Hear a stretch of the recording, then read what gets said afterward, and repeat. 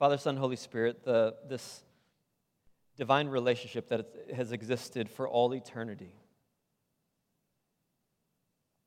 that dreamed up creation because you just loved so much you had to share yourself. This companionship and relationship and celebration and collaboration and in love and delight. You couldn't help yourself, Father, Son, and Spirit, by sharing yourselves. And so we are recipients of this divine love. We have been brought in and included into this divine love, into this divine hug and dance. And so we say yes and amen, Jesus, to how you've included us. You've brought us in. And this is not in spite of the Father's heart. This is because of the Father's heart. That we've been given this spirit of adoption through you and your life and your presence, Holy Spirit. That you're calling us home over and over again. That the world is telling us who we are in so many different ways, but you are our true North Star. You are our compass. You're our guide. So come and remind us. Come and revive us. Reorient things deep within us, in our souls, in our minds, in our hearts that need to be reoriented and recalibrated according to your resurrection, Jesus. We've been living in light of old creation. Would you come and shake us up and invite us into this new way of living, this new way, the future way that is coming, this resurrection? Would you help us to live into it, to speak into it, to see it? Thank you, Jesus, for resurrection. Thank you, Jesus, for your life that you share with us. In Jesus' name, amen. Well, last week, as Randy said, it felt like a party to me. It was a good time. I'm really glad we chose waiting till Easter Sunday to come back in person together, because man, did it feel like doing Easter right. It felt like for the first time in several years, Easter wasn't just this day when our chairs get more full than normal and it feels really good, but then you move on. It actually felt like something. It felt like we came ready to worship the risen Jesus. It felt like we came ready to be the church together, because it's been so long since we felt that in person together. Felt so good. I talked to many of you, whether you're couples or families, and how badly you felt like your kids needed that, or how bad you guys needed that. You needed more people. Or I've talked to many of you single folks who were like, I just went through the hardest year of my life. Feeling alone and isolated. And for some of us, hopefully for many of us, we were reminded of how desperately we need the church. It was a fun time. And what we find, like Randy Schmore, the elder Randy, was talking about in the beginning of our service, is that too often things like Easter are a one-and-done type situation. We have fun with Easter. It's great. It's a challenge for pastors because we got to preach through the same text every single year and try to come up with something original. But it's still really fun, and we get all excited about it. And it's really, literally, the climactic moment in human history, the pivotal moment in scriptures and in all of the cosmos is the resurrection. And we have this one Sunday to center ourselves around it, to think about it, and we do it well, and we say, He is risen! He is risen indeed! And then we say, what's for lunch? Is it cheesy potatoes with a ham or mashed potatoes this year? I'm not sure. And then we move on, and I was ready to dive into the book of Daniel, dive back into the book of Daniel and talk about exiles and empires, but our staff persuaded me we need another week on Easter. Let's give Daniel a little break, a little rest. And so that's what we're going to do. It didn't have to twist my arm too hard to think about the resurrection. And what we're going to find, friends, is that the resurrection is much more than just kind of this little bonus story in the Bible. See, I think that's sometimes how we treat things like Christmas, the Christmas narrative, or Easter, is we treat it as this little bonus, this little add-on, this little fun thing that we get to add on to the rest of it, but then we proceed with life as normal. Do you know what I'm talking about? If there's any old school engineers in the house, before we had things like great computer programs like AutoCAD and everything, you'll remember the transparent paper that you would make some blueprints on. And then you'd actually enhance that. You'd add on to that with this transparent paper, and you'd make your plans, and you'd draft them, and you'd overlay them over the top. So you kind of collaborate on what's been done already, if you know what I'm talking about. And I think we treat Easter like that. We take the old way of doing things and the old creation, the old blueprints, and we just color a picture of this empty tomb with the stone rolled away, and we put it transparently right on top of the old stuff and think that's going to work. And what we find, friends, is that God in the resurrection is throwing those old blueprints out. The old creation now is gone, and it's something completely new and redeemed and renewed. There's something absolutely original going on here that you can't just plop an empty tomb over the old creation. Actually, it's new creation exploding wherever you find it, wherever you're looking, if you're looking for it. And all we're going to do this morning is we're just going to dive into the resurrection narrative, because that's all you've got to do to see that everything now is different. But too often we even read these resurrection narratives and we read the scriptures with this old creation mindset, the lenses of the old creation, where our eyes are too darkened and used to and habitually they're conditioned to the darkness of the old creation that we can't see the beauty and brightness of the new creation right when it's sitting right before us. For some of us, maybe we're old enough to have teenage kids. And you know the sleep patterns of teenage kids. Maybe some of us are young enough to not be too far out of our teens, and you know what that feels like. For being a parent, my youngest is 9. Me and my wife have 4. Our youngest is 9. Our oldest is just about to turn 14. And sleep habits change during the course of childhood. In those first 6 years of childhood, of having kids, bedtime, I see a few of you new parents, just get ready for bedtime. Dinner time and bedtime, you are going to come to Jesus numerous times per day. Because bedtime is like hostage negotiation. And I'm not joking. I mean, you as a parent will be tempted to give away every treat and luxury to your kids if they just close the door and stay in their bedroom at night. I mean, your mom needs some time. Get out of my face. And it's just you do everything you can to keep them in their bedroom. And when they're little, you do everything you can to keep them in their bedroom at night, but also early in the morning. As soon as that sun comes up, they're up. And usually they're right at your bedside. What are we going to do today, Daddy? What's going on today, Daddy? Shut up! I don't say that. I don't holler. It's just what I feel like. But all of a sudden, things start changing.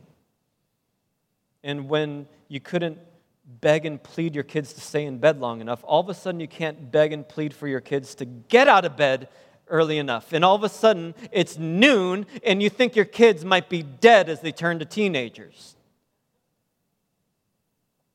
And then they get out of their room. Usually it's boys too, let's be honest. But they'll come out of their room at about 12:30, 12:45 in the day, and it's like they're totally blind because they were in their cave and they can't see anything, and they're just like, oh my gosh.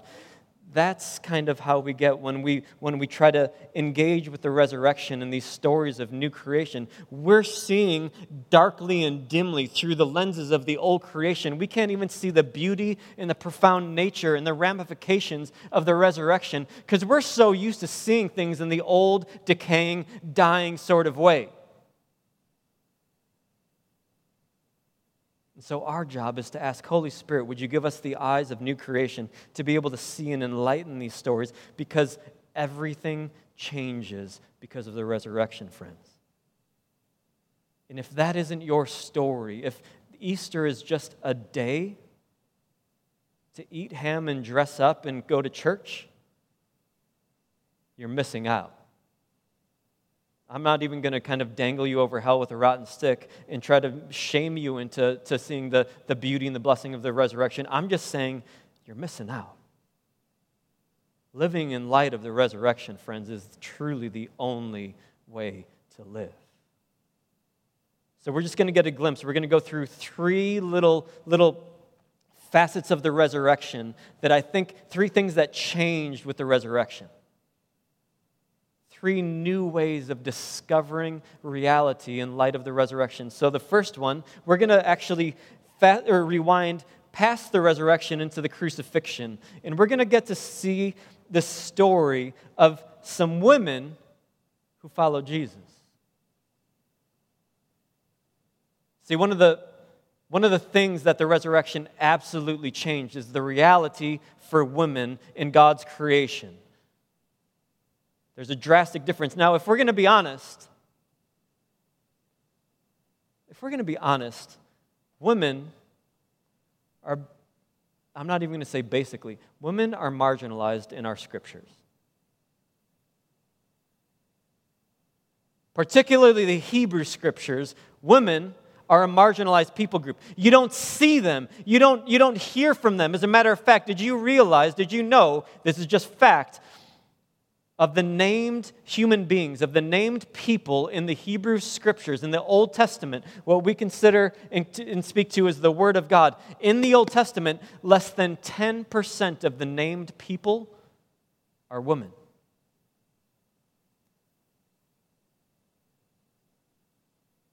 Now I say that, and I'll bet for most of us men, it just goes in one ear and out the other.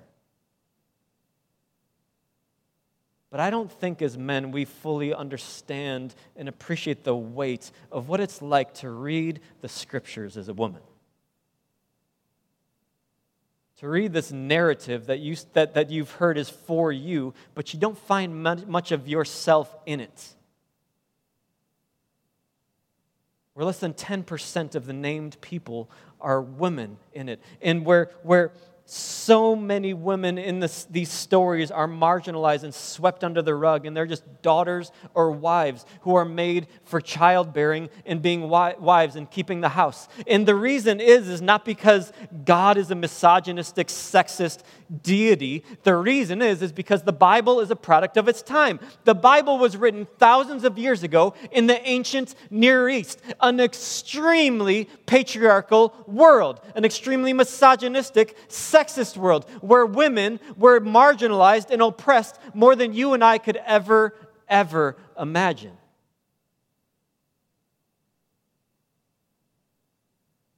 I'm just being honest. I'm not interested in sugarcoating things and sugarcoating the scriptures because you guys are too smart for that. We could make some fantasy land where women are this huge part of the Bible. It's just not true. But again, it's because the Bible is a product of its time, friends. If you look at any book written thousands of years ago in the ancient Near East, you're going to see the same exact thing because the Bible was written in a time where women were marginalized and oppressed and forgotten about and swept under the rug. And that's just the way it is. When I first had a dream of planting a church in Milwaukee, I worked at a restaurant just blocks from here, less than a mile from here.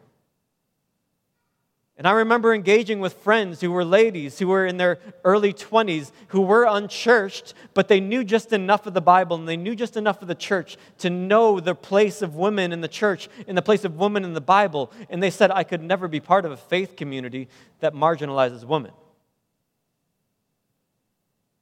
I could never follow a God that marginalizes women. And I want to be very clear that it is not our God who marginalizes women. It's just that our scriptures are a product of their time. But what we find, friends, is that things begin changing in the resurrection.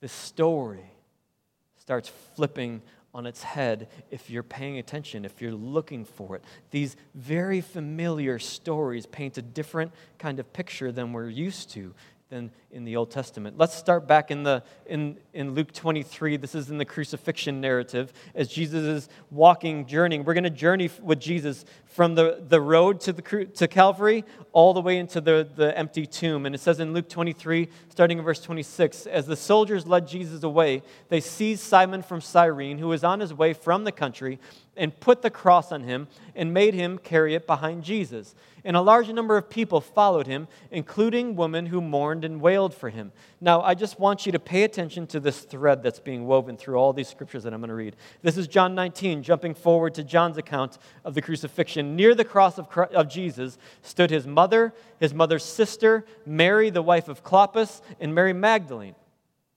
A big group of women. When Jesus saw his mother there and the disciple whom he loved standing nearby, he said to her, "Woman, here is your son," and to the disciple, "Here is your mother." From that time on, the disciple took him into his home. Now let's go back to Luke 23.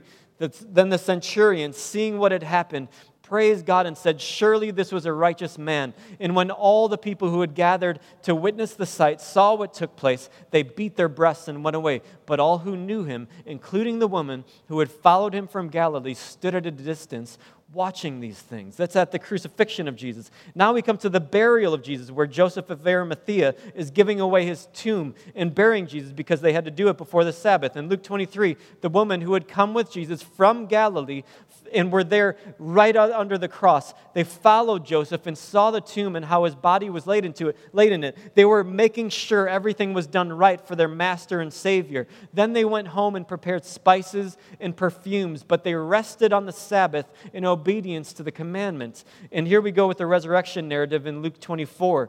On the first day of the week, very early in the morning, who was it? The woman took the spices that they had prepared and went to the tomb. They found the stone rolled away from the tomb, but when they entered, they did not find the body of the Lord Jesus. While they were wondering about what was going on, suddenly 2 angels, 2 men in clothes that gleamed like lightning, stood beside them. In their fright, the women bowed down with their faces to the ground, but the men said to them, "Why do you look for the living among the dead? Praise Jesus. He is not here, he is risen. Remember how he told you, because you're just his followers, not just the men, you women. Remember how he told you while he was with you in Galilee, the Son of Man must be delivered over to the hands of sinners to be crucified, and on the third day raised again." Then they remembered his words, and when they came back from the tomb, they told all these things to the 11 and to all the others, the men who were hiding in the room with the doors locked. It was Mary Magdalene, Joanna, Mary the mother of James, and the others with them who told this to the apostles. But the apostles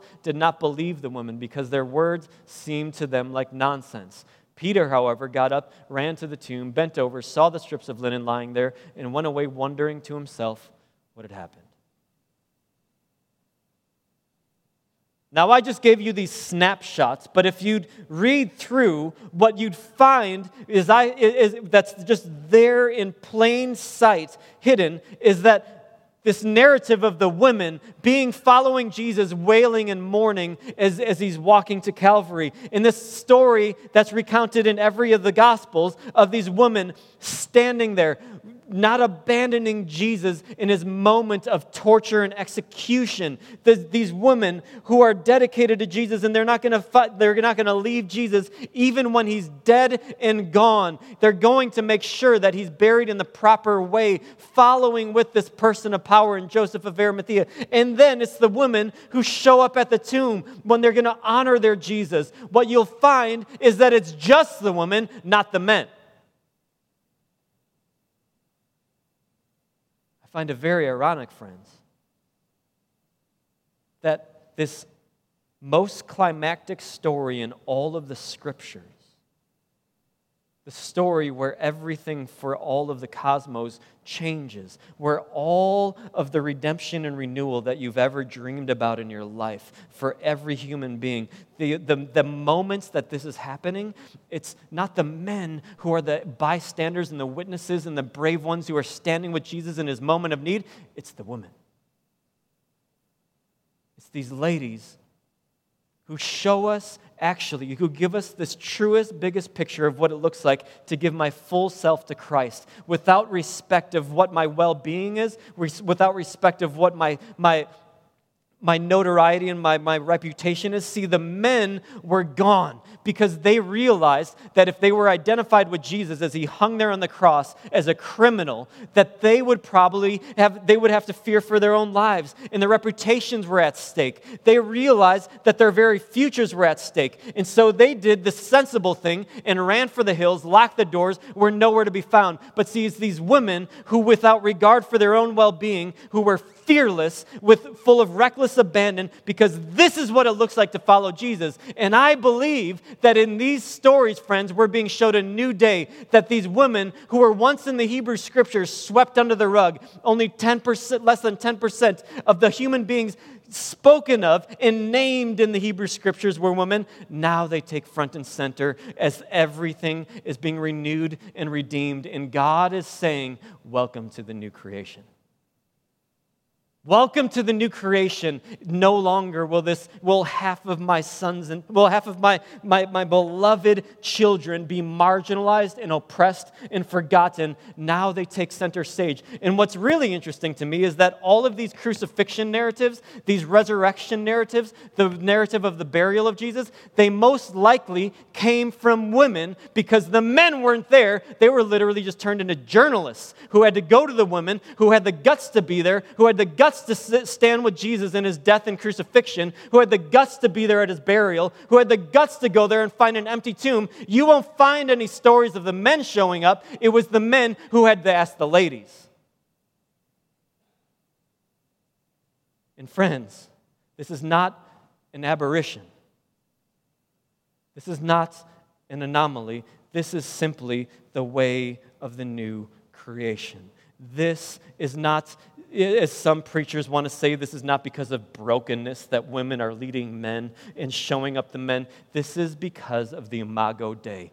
This is God's original intent and design, and God is showing in my new creation there will be no more marginalization of women. There will be no more oppression of women. There will be no hidden women in the background. They will be front and center. It will be men and women, hand in hand, arm in arm, leading the kingdom of God, the way forward in the kingdom of God together. And sometimes it's going to be the women leading the men.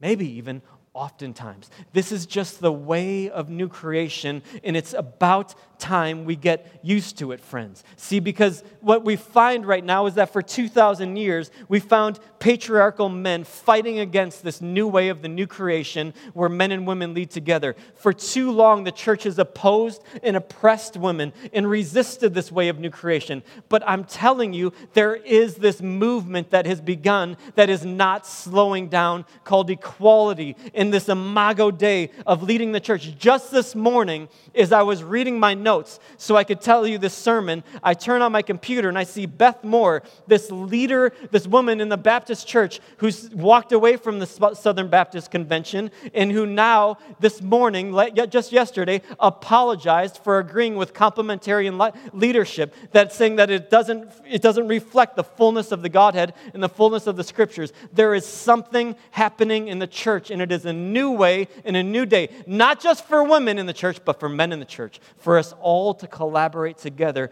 This is what it means to live in light of the resurrection, friends. You don't have to be scared of it.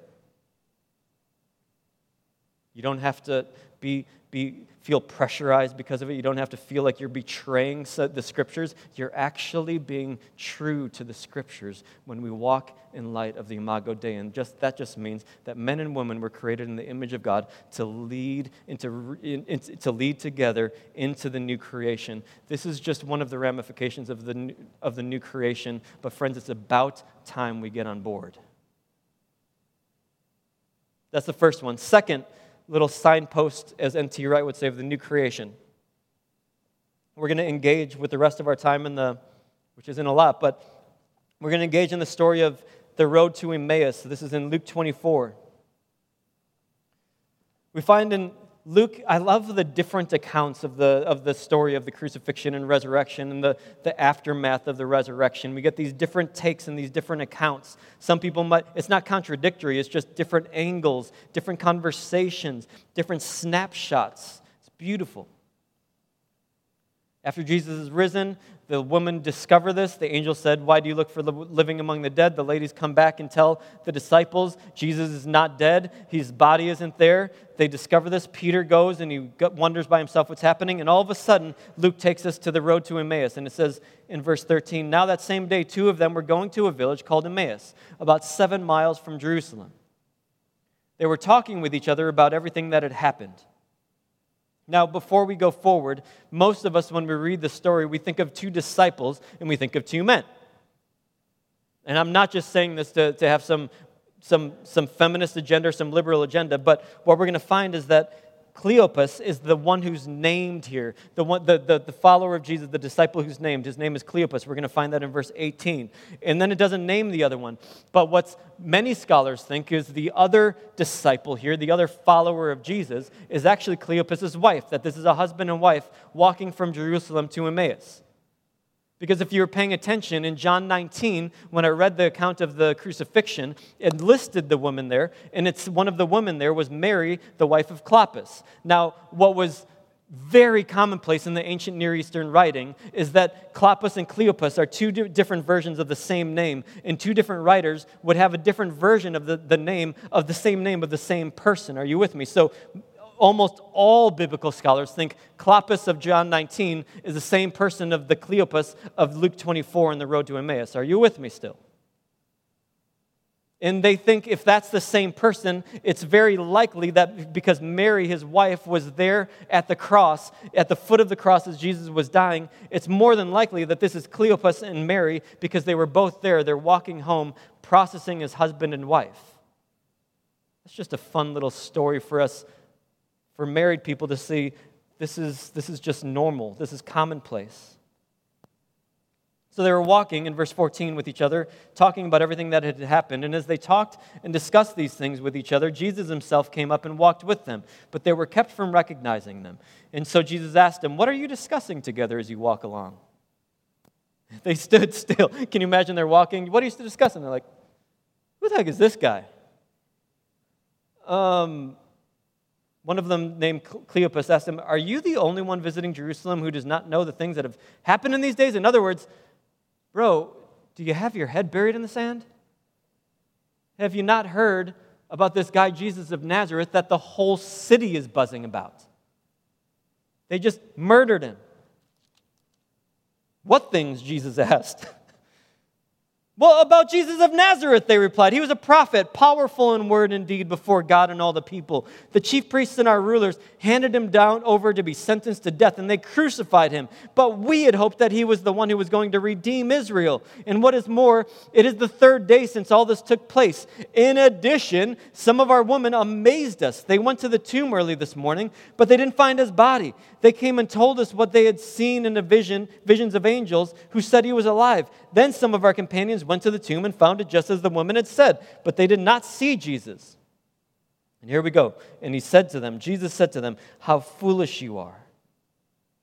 How foolish you are, and how slow to believe all the prophets have spoken. Did not the Messiah have to suffer these things and then enter into his glory?" And then it says this, "And beginning with Moses and all the prophets." In other words, starting with Genesis, going all the way through the Hebrew Scriptures, every single bit, he explained to them what was said in all the Scriptures concerning himself. And here's this next little signpost of the resurrection, this next thing that the resurrection changes for us, and that is the way we engage with the Bible. Now, this seems small, but hang with me, friends, because I think it's a really, really big deal. The Bible, we were just being honest about women in the Bible. Let's be honest some more about the Bible. I love the Bible. I'm a Bible guy. I can't get enough of it. But let's just be honest. The Bible is not an easy book to engage with, is it? We just take off our churchy sensibilities where we got to pretend, right? The Bible is a complex book. As a matter of fact, it's not even a book. It's a library of 66 books written over the course of several thousand years, written in different time-space moments, written to different people. Of course, it's going to be a complex book that's difficult to engage with if we're perfectly honest. People spend their lives learning about history, learning about the cultural context that the Bible is written in, because it's really hard to understand it if we don't understand all these things. The Bible can be difficult. As a matter of fact, if we're honest, the Bible sometimes is a reason that people walk away from the church altogether. It's not easy. And people, both biblical scholars and fake wannabe biblical scholars, have made loads of money writing book after book after book after book, volumes of books on how to read the Bible. Because it's not easy. And we read these books. I've got a bookshelf full of them. I can lend them to you sometime. But there's so many people who are trying to get us to understand the Bible, the best way to exegete the Bible, what learning hermeneutics and how to interpret the Bible, how to filter certain things. Has anybody else given themselves to this? How many Bible studies have you been a part of? And here, Jesus, we look at this narrative on the road to Emmaus, and we just take this as kind of Cleopas and maybe his wife or whoever the disciple was, like, Jesus is giving it to him. Like, they're kind of dopey. They're really kind of dim-witted. How foolish you are. And Jesus is going to school them and give them a lesson on how to read the Bible, right? What we find, if we're really opening our eyes, friends, is that Jesus, 2,000 years ago, to us right here today, is giving us a lesson on how to engage with the Scriptures. And here it is. Wherever and whenever you find yourself engaging with the Scriptures, look for Jesus. That's it. That's it. See, Jesus he has to reteach his disciples on how to read the Scriptures because they don't get it. They read it as this autonomous kind of authoritative, not sure how to handle a book that was written, and we're trying to piece it together. And Jesus is saying, you don't get it, that every single thing in here is pointing to me. Everything. So anytime you read the Scriptures, you engage in the Scriptures, whether it's the Hebrew Scriptures in the Old Testament or the New Testament canon, look for Jesus because he's there. And I think this is a word that Jesus gave to his disciples on the Emmaus Road 2,000 and some years ago, and I think it's a word that he could give to the American church in 2021. See, because we love the Bible. We love learning about the Bible. We have our Bible studies. We got our small groups. How many Bible studies have you been in? I mean, countless. And Jesus stood before the people like us who have given themselves to the Bible, who have studied the Scriptures, who think they're really smart and they can quote Scriptures. Jesus stood before the religious leaders of his day, and he was like, you guys have given yourself to the Scriptures. You've given your lives to the studying, in the understanding and the pursuit of knowledge of the Scriptures. As a matter of fact, you put them on your forehead. You memorize them. You love to seem smart in the ways of the Scriptures. But here's the deal. All of the Scriptures are pointing to me, and you don't even recognize me when I'm right in front of you.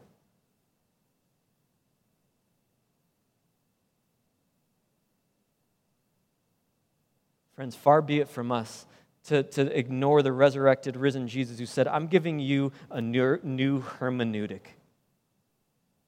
Here's the hermeneutic. Here's the method of interpreting the Scriptures. Here's the filter. Anytime you come to the Scriptures, look for Jesus. And I'm telling you, it's going to transform the way you engage with the Scriptures. If something seems funky or wonky and you don't get it, it doesn't jive, look at it in light of the risen, resurrected Savior named Jesus. Jesus is saying, I'm the filter. Everything in it, not just these messianic prophecies that make you feel good, every single thing from the beginning with the books of Moses all the way through the prophets. In other words, the whole dang thing is there to point to Jesus. That's why the Scriptures are here. The whole point of the Scriptures is to tell us about Jesus.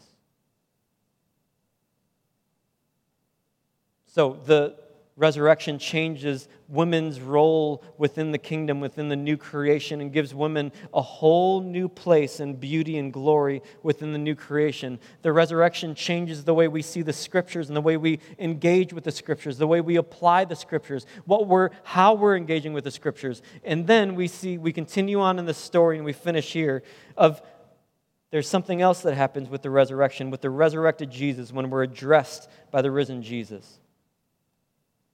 After Jesus is done explaining the Scriptures to them, opening their eyes, giving them this new hermeneutic, it says in verse 28 that as they approached the village to which they were going, they're coming up to Emmaus, their destination. Jesus continued on as if he were going further, but they urged him strongly, "Stay with us, won't you? For it is nearly evening, the day is almost over." So he went in with them and stayed with them. And listen to this. When he was at the table with them, he took bread, gave thanks, broke it, and began to give it to them. And then their eyes were opened and they recognized him.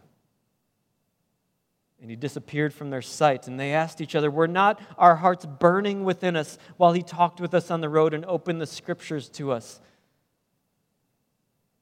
I want to just think about this part in verse 30 where it says he was at the table with them. Jesus took bread, gave thanks, broke it, and began to give it to them, and their eyes were open, and they recognized him, and they disappeared. Now, does this remind you of any other little story in the Scriptures?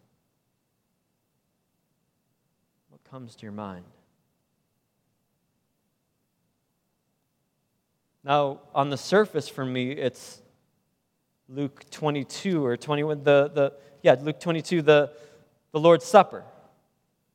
Jesus takes bread, breaks it, gives it to his disciples. But see, this is a story, a mirror story, a parallel story that goes way back. Think of the first meal in the Bible. The first meal in the Bible took place in Genesis 3. A story where Adam and Eve are deceived by the enemy. And the enemy says, did God really tell you can't eat from that tree? Surely you can eat from that tree. You're going to abound in knowledge. And so Eve grabs the fruit from the tree of knowledge of good and evil, and she tastes it, and it's good. And then she grabs some more and gives it to her husband Adam, and he tastes it, and it's good. And what happened after they ate that first meal in the Bible? Their eyes are opened. Do you remember?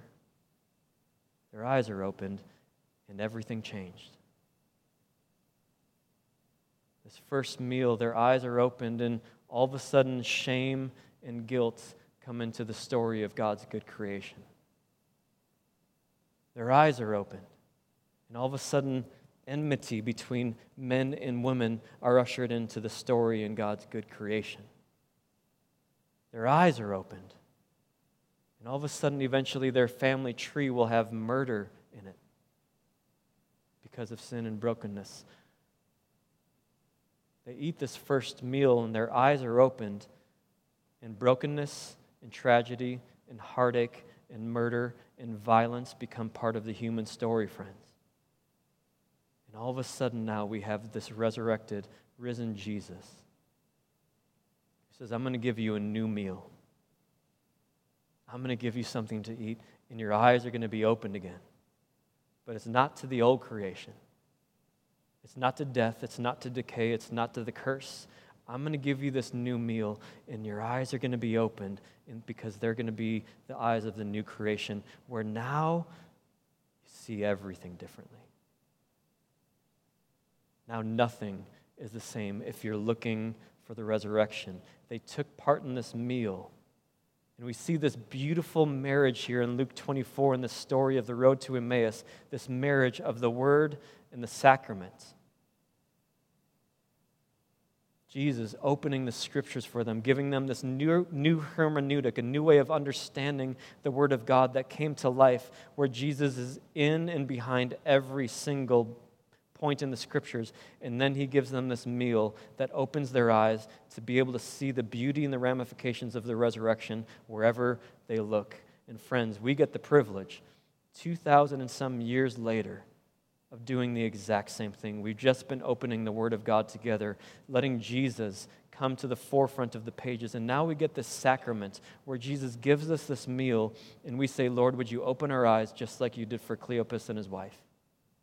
So if you don't have one of these, friends, I'm going to encourage you. There's tables on each side. If you don't have the communion elements, go grab it right now. It's also in the back. And we're going to step back in time and let Jesus give us this new meal of the resurrection that opens our eyes to the beauty and the new creation wherever we find it. So this is a COVID-friendly little thing, but it's a little awkward. So peel back that first bit of film where we can access the host, the bread. I'm going to give you a second because it's noisy and distracting.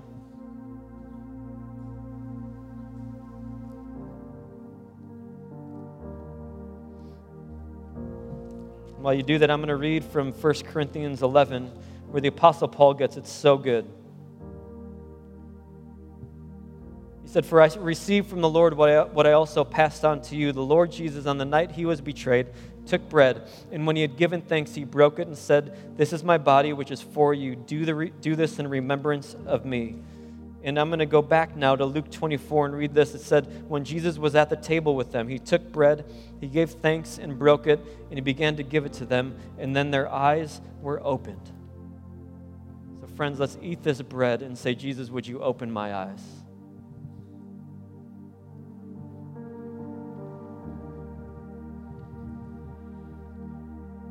Go ahead and open the cup.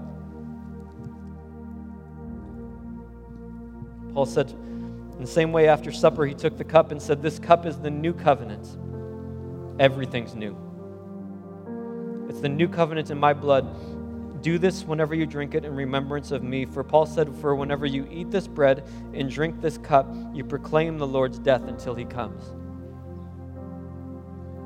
You proclaim that new creation has taken over. And so, friends, would you say this with me? We're going to toast together with this cup. Would you say with me, to the new creation? To the new creation. Let's stand and worship one more time together.